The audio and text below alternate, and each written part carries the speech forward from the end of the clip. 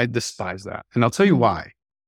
I feel like that is the roaster's inability to distinguish and understand what they're bringing to the market, and their inability to do that as a company and as a brand is being transferred as pressure to put on producers. Yeah. Welcome to the Daily Coffee Pro by Map It Forward, friends. I'm your host, Lee Safar, and this is episode 2 of a 5-part series with Martin Mayorga from Mayorga Coffee. In this series, we're talking about the current state of the coffee supply chain. Things are volatile, to say the least. And in this episode, we're going to talk about the state of the coffee supply chain from the perspective of the producer. Martin, give us what your perspective is from the lens of the producer. What are you hearing is going on right now? I think unfortunately I'm hearing the same thing I've always heard, which is they're having a hard time. And I think what's happening now is it's coming to a head. It's almost, there's too many variables. I think if we look right now at the C market and you look overall and C market's at $1.80 something, $1.90, it seems decent. Differentials can be good. Some are pretty bad depending where you're looking, but you're not really hearing the facts about input costs, right? We heard about them during pandemic where everybody was just surprised by inflation, but these producers' costs have just exploded. Not only inputs as far as fertilizer and all the things that they need to do for the proper agronomy, labor is either non-existent, and if they can get it, it's very expensive because it's just a supply and demand issue. And why is that labor gone? Because people are leaving these countries. Mm-hmm. And I can speak to Latin America where I focus. I live in Costa Rica. I spend most of my time in Latin America. That's where I conduct business. And their variables are becoming harder and harder. And look, you have to recognize that I talk about and engage typically the more remote, indigenous, poor producer, right? Mm-hmm.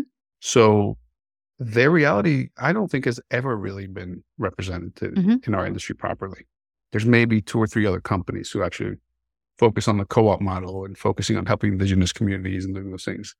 I think the new wave of investor level or wealthy farmers in Latin America has really just kind of made these guys obsolete, and I think the more poor, impoverished producer is becoming extinct. And I don't blame them because I wouldn't want my children to do something that has kept me in poverty for 3 generations either. So I think we're really at a crisis at that level, which is the producer everybody talks about wanting to help and markets about helping. Nobody's helping. And maybe that's extreme. Maybe it's not nobody, but 95% of the people I see out there talking about them are not promoting, are not supporting them. And I think they're tired of it, and rightfully so. I think they should go and try something different. They should, rip their coffee out and plant cacao. They should rip their coffee out and I get people in the industry get very upset with me. I had a conversation with somebody here in Costa Rica where there's a lot of coffee that still hasn't sold from the last harvest. And we're talking December when they're actually picking the next harvest. And my comment to this person was, look, maybe it's a good thing. Maybe Costa Rica has been one of the fortunate countries where tourism and land value has increased so much that coffee should be a thing of the past. So maybe these coffee farmers, instead of stressing about why they can't sell coffee because the internal costs are so high because it's actually a more developed country, if you can't sell coffee because you're selling it at $4.50 a pound because of your internal costs, then switch, sell something else, build cabins, have tourism. And that's not popular at all. And I get people in the coffee industry very upset when I say that. But look, I care more about people than I care about coffee, and that's never going to change. And I think that we have to come to a realization that the indigenous, remote, poor producer with quarter of an acre of land that lives on their coffee farm is being starved out, literally. And I don't think people either care or understand or want to acknowledge that. So the wealthy farmers are great. They're planting their geishas. They're doing their fun processes. They're working with the cool roasters that are hyping them up on social media. They're picking them up in their, $150,000 cars, putting them up in 5-star hotels. Those relationships are great, but that's not the reality that I care about and that I think consumers think that they're helping. Nor is it the majority of producers. I had a conversation with someone recently, who's well known in the industry, about the impact that roasters are having on producers and how that's causing producers to have a very tainted outlook on the idea of specialty coffee. Their big issue is that specialty coffee roasters are coming to producers and saying, we need you to produce coffee that's like this. And so they go to the trouble of buying the inputs that are required for that, going to the trouble of, fermentation tanks, et cetera, et cetera, et cetera. And then the roaster comes back and says, actually, I can't sell it. It doesn't taste the way I thought it would end up selling. Talk to me about what damage you think that's doing to producers. I despise that. And I'll tell you why. Friends, World of Coffee Dubai is back in 2024, and I am proud to announce that the Daily Coffee Pro by Mapper Forward will be the official podcast partner for World of Coffee Dubai for the second year in a row. The Roasters Village will be a one-of-a-kind destination for all things coffee. As an exhibitor, introduce your artisanal roasts to an international audience and gain valuable insights from their perspective. Visitors, immerse yourself in the celebratory coffee culture experience by sampling exclusive cups poured with passion from cafes worldwide, and absorb insights that will elevate your own appreciation of all things coffee. Whether you brew coffee or just love savoring a fine cup, this event gathers the global coffee community under one roof in an amazing city. Join us at World of Coffee Dubai in 2024 at Dubai World Trade Center from the 21st until the 23rd of January. Tickets are available at dubai.worldofcoffee.org, or you can contact us on social media for any questions that you might have at mapforward.coffee. Get your tickets now, folks. Come see the podcast being recorded live, and we hope to see you in January in Dubai for World of Coffee. I feel like that is the roaster's inability to distinguish and understand what they're bringing to the market, and their inability to do that as a company and as a brand is being transferred as pressure to put on producers. Yeah. Produce this for me, produce that for me, jump through this hoop, And to me, it's a very selfish move, because the reality is you create your brand, you create your point of differentiation, you understand how to compete in this market, work with your producers to then enhance and evolve that. But don't put that pressure on the producers, because that's what you're doing. You're telling the producer, make me look good, give me something different. Well, for these producers, that's a 3 to 5 year process sometimes, right? When you have to plant something, find the seeds, do all the things. And I have to say that the biggest issue I'm seeing right now, and I'm telling you this is bad, is there are producers who still have coffee they can't sell from last harvest, and producers that I work with very closely who typically have sold 80% of their crop, by now when they start picking, who've sold 10%. Why? And I think what's happened, because roasters are realizing that talking about points and talking about a process, is not a point of differentiation, because anybody can do it. I could, at the snap of my fingers today, turn all the millions of pounds of coffee that I buy into coffee that's only 86 plus points natural process. That's just, it's easy. That's a linear process. It's not differentiation. And I think because roasters are starting to be hit with that reality, they're not buying the coffee from producers. And those producers who overinvested into that with hopes and with dreams of $5 coffee and, having these partners, guess what happens? These roasters just don't come back. It's not a conversation. It's not, hey, they just, oh yeah, we didn't hear from these people and those people. And I'll tell you, I started seeing this happen in 2020.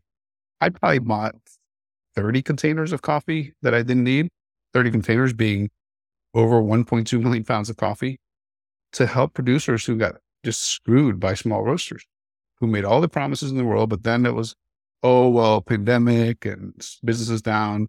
So all this partnership and all this, we're investing in people just went out the window. And frankly, it hasn't come back. And I don't think it will. To give people some perspective on what kind of volumes of coffee we're talking about that you deal with, how many containers are you buying a year, roughly? I don't get into specifics of my business, but it's in the hundreds. Right. That's enough. And I can tell you something interesting. Yeah. I buy probably more micro lot coffee than companies who specialize in micro lots. A lot of people think, oh, And first of all, just to make it clear, there's this perspective that if you're buying in the hundreds of containers of volume, you're buying commercial. You're buying minimum 82, and that's only when it's partner farms that are having a tougher year. We will accept an 82 to kind of, we don't bail on our producers. But we do 83, 84-point coffees all day long. And then for fun, we'll throw in some crazy, process and some geishas and some 87s and just the fun stuff is significant. It's in the hundreds of thousands of pounds.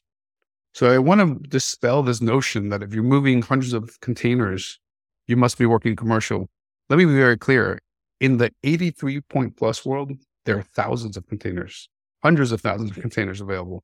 So let's not get into this world where we think that we're very special because we sell small volumes. We're just small, right? And my model is scale got us into this problem. And by got us into this problem, I mean that scale allowed the trade to abuse and exploit and take advantage of producers and kill and ruin communities in the countries that I grew up in. Mm-hmm. And to me, the only way to reverse that is through scale. So whoever thinks they can get on a high horse and talk to me about Mayorga not caring because we're big needs to understand the reality of what got the farming side into this mess and what can get us out. And it's not going to be done one bag at a time. It has to be done hundreds of containers at a time because we're talking about billions of pounds that have impoverished communities.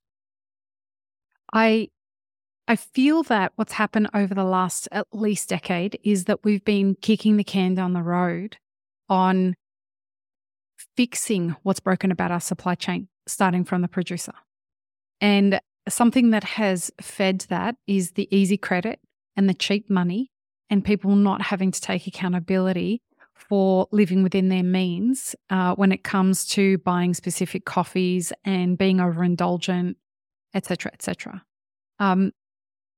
I get the feeling that what's coming is us having to, as an industry, having to be accountable for having dessert for dinner for too many years in a row.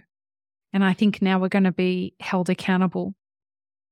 Warren Buffett has this saying, when the tide goes out, that's when you know who's swimming naked. I think we're about to start to see that. I think we're at the very early stages. You and I had a conversation the other day that we're at the beginning of a cycle that's going to reveal a lot about what's really going on in the supply chain. Yeah, I mean, I personally, maybe I'm a little more jaded after 25 plus years of trying to make a difference. And I'm plenty jaded, bro. I don't think the industry cares. And I think those who can make a difference are the ones who cause the challenges and who benefit from them. And I think the newcomers who pretend to want to make a difference are doing that as window dressing and a little bit of a facade so that they can sell more coffee and live their lifestyle. Because a lot of people are in this industry for a lifestyle of it. I think the comparison I would give, I was thinking about it the other day. I'm like, I remember when the pandemic started, before we knew there was a pandemic.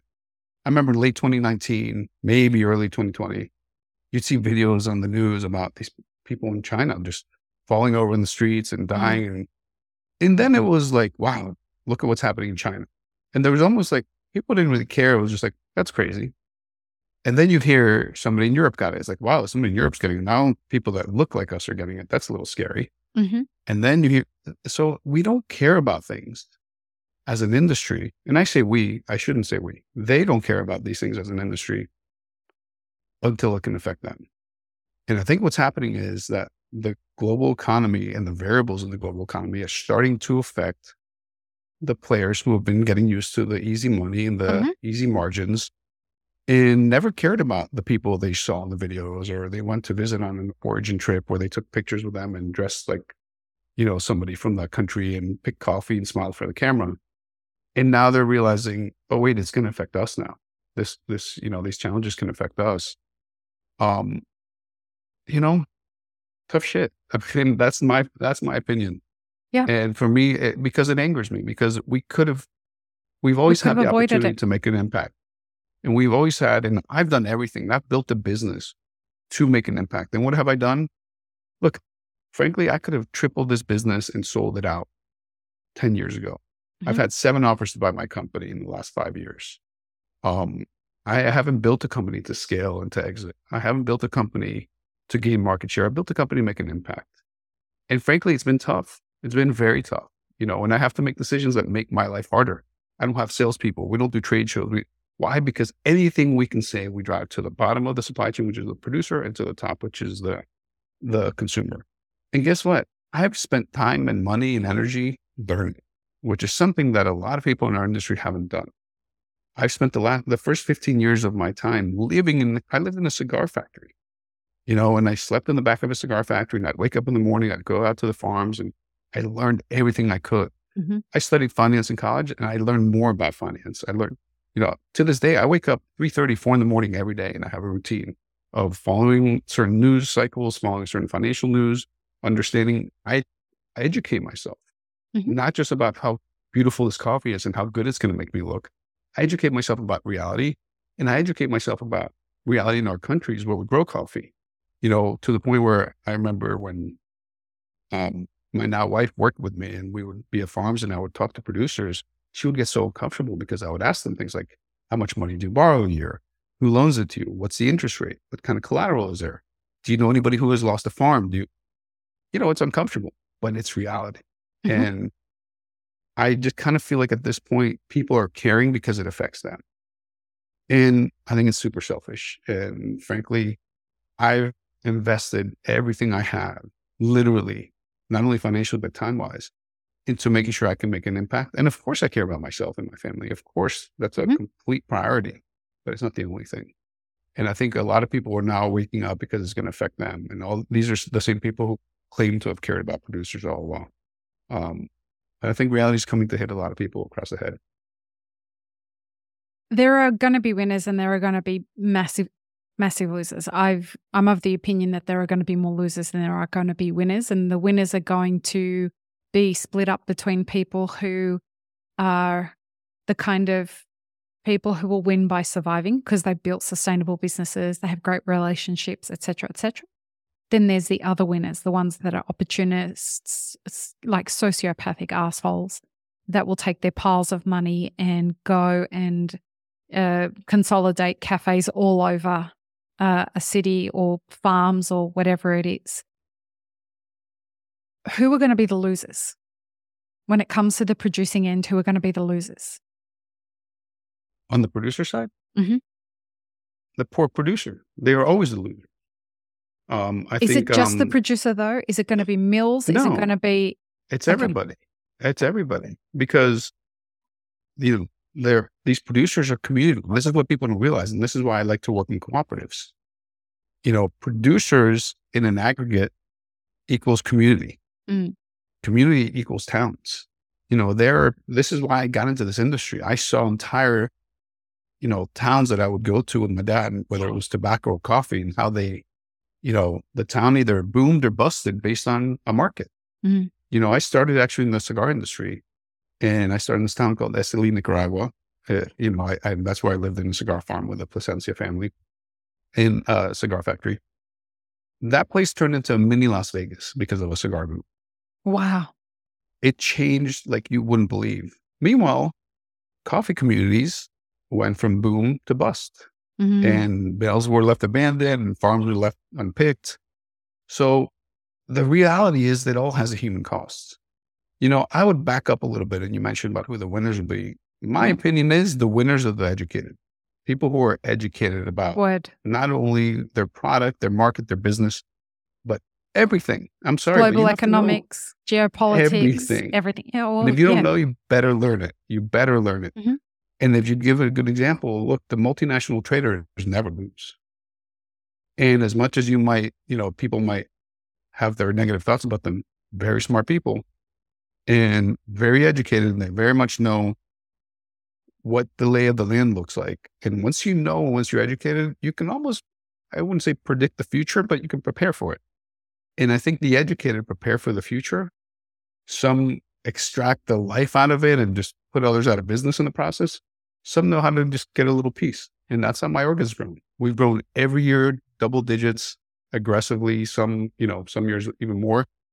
But it's because we're educated enough to know what we should be doing today for the next 6 months. And that's the policy I have with my team, which is whatever we do today, of course we have to fill orders, but everything has to be in the context of where are we going to be in 6 months, a year, and 5 years. We even have a monthly meeting where it's an all hands management meeting, and it's only talking about the future. We don't talk about anything present. We come up with ideas for the future. They can be crazy. They can be wild, but you have to, Mhm. but like going back to who loses, the ones with the least amount of money. That's the bottom line. And that includes coffee companies, right? That Mhm. includes coffee companies that have SBA loans with floating rates that are now hitting 10%. Yeah. I think And, that's going to be the biggest losers, the people with the most leverage, the people with the yeah, highest debt, unable, like who have not given themselves enough room for interest rate increases. I think we're up to interest rate increase number 7. And who knows how many more are coming? Who knows what's going to go on? I think that's going to be who the big losers are. I think the biggest thing we need to, and by the way, on loans, yeah, I had a friend tell me the other day that he was looking to an SBA loan, and it's like a 3% origination fee, which is right off the top, and then something like 10.2% interest rate. It's massive. Wow. But, one of the things I think we also have to, that blows my mind about human nature, which is we have these very selective memories. And we think because there was this weird boom during pandemic, which came at other costs, that's just the new world, right? We open a website, we do some things on social media, we make up some stories about direct trade, we look good, we talk about indigenous populations, and all of a sudden we're going to grow this massive uh, sales stream. Those days are behind us. Hmm. And I think people don't realize that consumerism, markets, and all the variables, they're fluctuating and changing always. And I think people get very comfortable. I think people think because I bought a house when the prices are going up, it's always going to go up. Things No. go up and down and sideways and left and right. And I think that is the biggest thing. Humans get comfortable and they have short memories, Hmm. such short memories. And I think the amount of people that are over levered right now is scary. Yeah, it's very scary. About 3 years when we started talking about people being over levered. For those who don't know what that means, people are in too much debt, basically. And we started talking about challenging times coming. And we were early. Granted, we were early. I thought it was going to happen a lot sooner than it's happened. But people were contacting me saying, why are you being so negative? Like, you're predicting something that's not likely to happen. Look at the state of the economy. And I'm like, I'm not fortune telling here. I'm informed. I spend a lot of time listening to different financial media, different political media, reading a lot of different publications. And this was anyone who says they didn't see what's coming just isn't informed. This was predictable as predictable gets. And I agree. it's scary as shit, to be honest with you. I'm scared of all these people who have borrowed all of this money because they thought that, look, everyone else is doing it. It's a success fallacy. And we've been waxing poetic about it for decades in this industry. And now I think is the time that there's going to be a significant cleansing, a correction of sorts. Yeah, I think the unfortunate part is that it's going to start with the poorest producers and work its way up. And it already has. And, going back to the amount of producers telling me they haven't sold coffee, it's sad. Mhm. It's scary. Mm. I think roasters don't really care about their impact. One of the things I'm seeing now is things that roasters used to kind of badmouth Mayorga about is, oh, they blend, they don't care about quality. Oh, they roast dark, they don't care about quality. How many roasters do you see now talking about, oh, we blend because it's an art form? And same people that were Oh, yeah. badmouthing Mayorga for doing it. Oh, we roast dark because, well, we also have to understand that all our decisions have an implication. So now we're changing how we buy. We're basically deciding to not buy from somebody to buy from somebody else. Or I think roasters don't care about or understand Hmm. how their presence can really abandon communities, and I've had countless producers tell me, look, we love working with Mayorga because you guys, we know we're selling to you every year. We know we're working with you every year. And my quote to them is, I don't buy from you, you don't sell to me. We both sell coffee to my clients. Hmm. This is a partnership. We're in this for the long haul. During the coffee roast years, we couldn't get our coffee. We planted chia. We helped them pay their loans with chia money. Like, we will do this together. Hmm. And I think that mentality is it's not there. It's not there in the industry No, you because have a everyone's so strategy. coffee forward. The term coffee forward is one I learned in the pandemic, and it's so disgusting. Yeah. Because fine, care about coffee, but how about being people, community, and humanity forward? I don't think that exists. No. We're now heading into territory that talks a bit about the exporter and the trader and the importer. So in the next episode, folks, join us for that, where we have a conversation about the perspective of the industry from them. And before we go, please remember to share this series with everyone that you can so that we can get people informed about what's coming. The more people that understand what is happening, the better it's going to be, hopefully, fingers crossed, to kind of get people ready for what we're talking about is coming in this series. Anyway, peace, love, and peanut butter. Have an amazing rest of your day. Thanks for tuning in, friends. There are 2 ways you can support this podcast.